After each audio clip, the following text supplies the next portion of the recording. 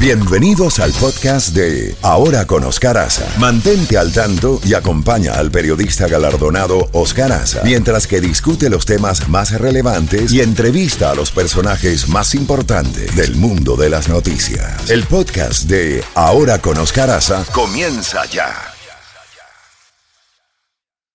At Evernorth Health Services, we believe costs shouldn't get in the way of life-changing care, and we're doing everything in our power to make it possible.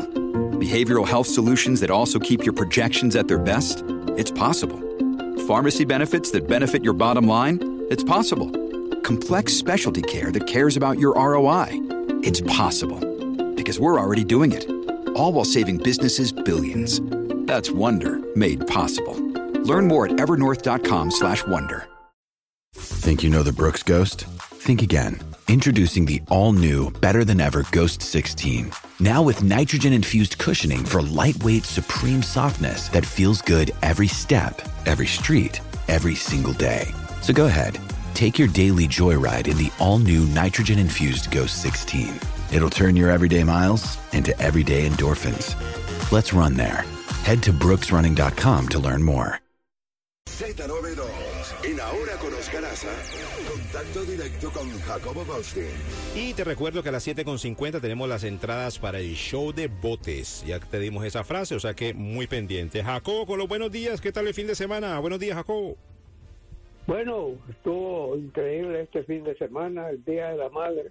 Sí, señor. Se celebró a lo largo y ancho de este país, también en otros países, también en Honduras, y me supongo que en muchos países más. Es un día sagrado verdaderamente, porque no hay nadie como la madre de uno, la madre que está viva y la madre que ya pasó a otra vida. Así es. Pero así es la vida.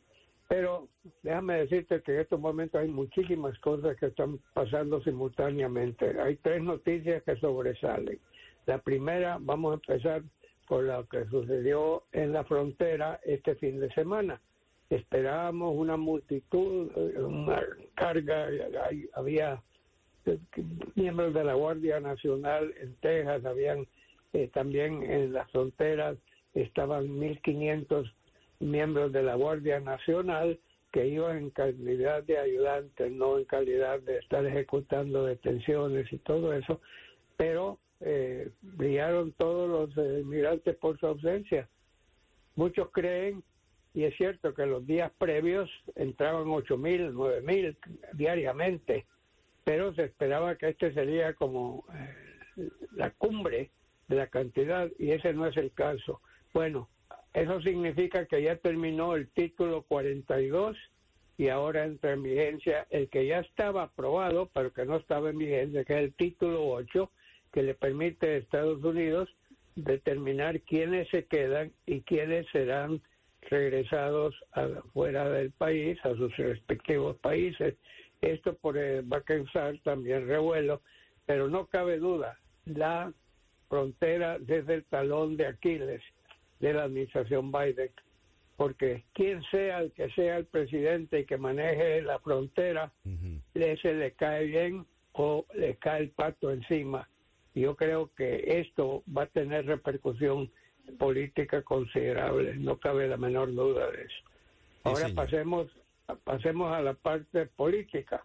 En la parte política, ayer y este fin de semana, recién pasado, el presidente de los Estados Unidos, el gobernador de Florida, Ron DeSantis, estuvo en Iowa. Iowa es un estado clave, porque es el primer estado que va a elecciones internas para determinar quién será el candidato de su partido.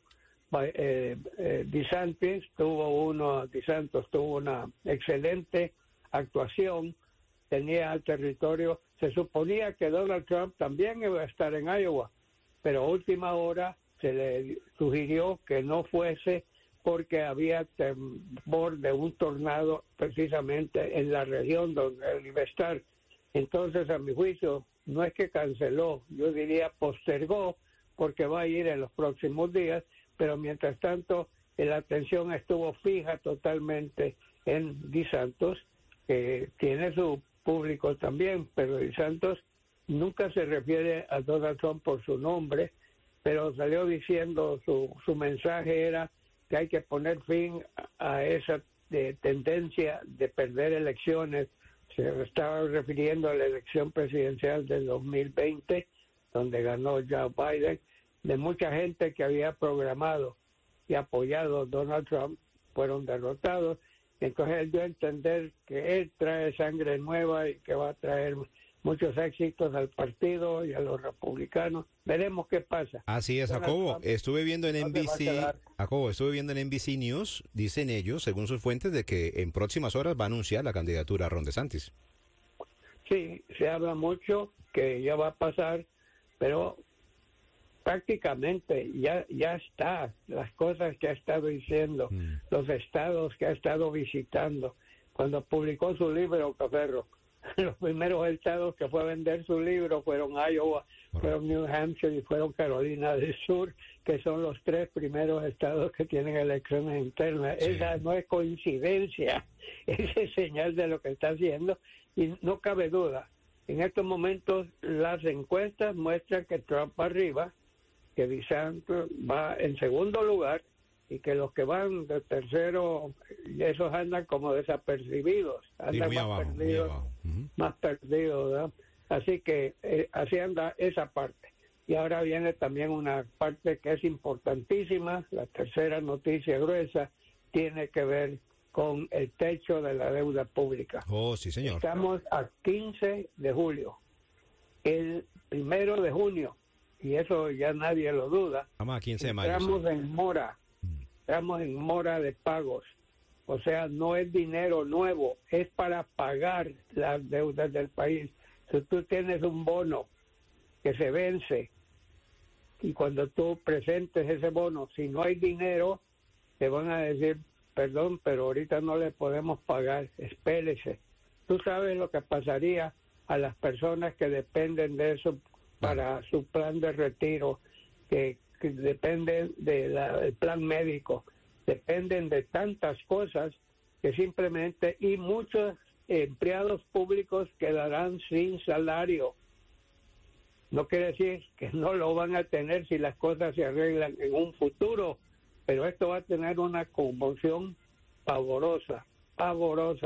Y lo más interesante del caso es que la imagen de Estados Unidos, con el dólar, la moneda más fuerte del mundo, con las finanzas de Estados Unidos las más poderosas, China les puede robar eso porque China está creciendo en una forma desmesurada y China no tiene problemas con eso porque no es una democracia. Así es, pero eso de la deuda pública para mí debe ser, para mí deberían de simplemente dejarla que sea la situación económica la que gobierne y no hacer cada año un pleito político y poner en duda y en peligro. Pero yo creo, Jacobo, que tarde o temprano se van a reunir. Es más, la agencia AP de Noticias está informando que posiblemente mañana martes Joe Biden y los líderes del Congreso se van a reunir para abordar el techo de la deuda. Recordemos que siempre pasa esa situación, ¿no? Con cualquier presidente que esté en la situación del tira y afloje, del sí y el no, pero tienen que llegar a un acuerdo. Jacobo, antes de que llegue el gatillo time, ¿cómo le pareció ayer ese triunfo fabuloso de Boston, de los Celtics? Apabullaron a Filadelfia, ¿no? 102-88, ¿vio el juego? Tremendo. ¿Y qué le pasó a Filadelfia? Es poco. Yo he dicho que este ha sido, en los últimos 12 meses han sido maravillosos en deportes, la Copa Mundo, los chiquitos pegándole a los grandes. El béisbol, lo mismo.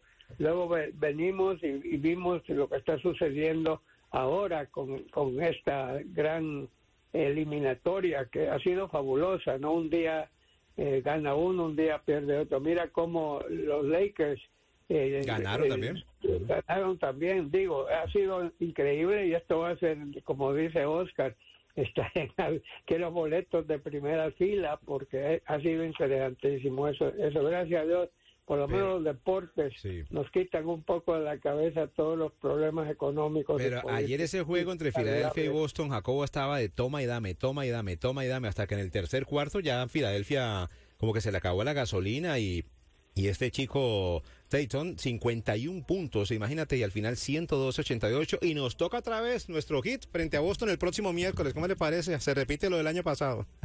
Ay, ay, Son ay. el mejor de 7 juegos, ¿no? Sí, sí, sí. Ayer era el séptimo juego y ya ganó la serie Boston 4-3. O sea que para mañana martes los Lakers frente a Denver y el miércoles el Heat frente a Boston.